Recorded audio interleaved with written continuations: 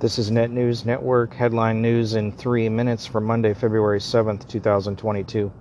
Australia will reopen its borders to vaccinated travelers and other visa holders for the first time in almost 2 years. The reopening is scheduled to happen on February 21st. Australia has had some of the world's strictest border controls throughout the coronavirus pandemic. Meanwhile, India will tighten social restrictions in Jakarta and Bali, as well as in 2 other cities on Java Island, in a bid to contain a spike in coronavirus infections.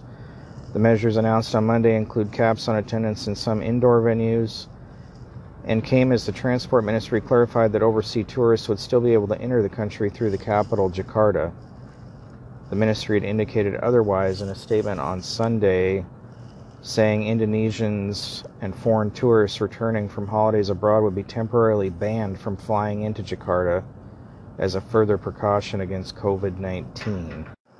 Ottawa Mayor Jim Watson declared a state of emergency to help deal with an unprecedented 10-day occupation by protesting truckers that has blocked much of the center of the Canadian capital.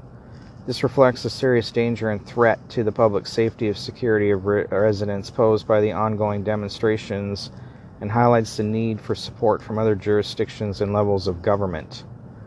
Watson, who complained earlier in the day that demonstrators outnumbered police and were in control of the situation, did not give details of what measures he might impose.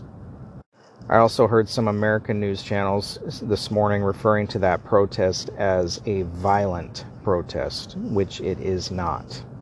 News Corp, the news publishing empire owned by Rupert Murdoch, was the target of a cyber attack that hacked the email accounts of journalists and others of the company in a breach that the digital security firm said was meant to help China. The company owns other news agencies such as the New York Post, the News UK, News Corp Australia. They also are involved with the Dow Jones. This was believed to be an espionage attack from China. 3 days into the Winter Olympics and not a single gold medal for an American athlete.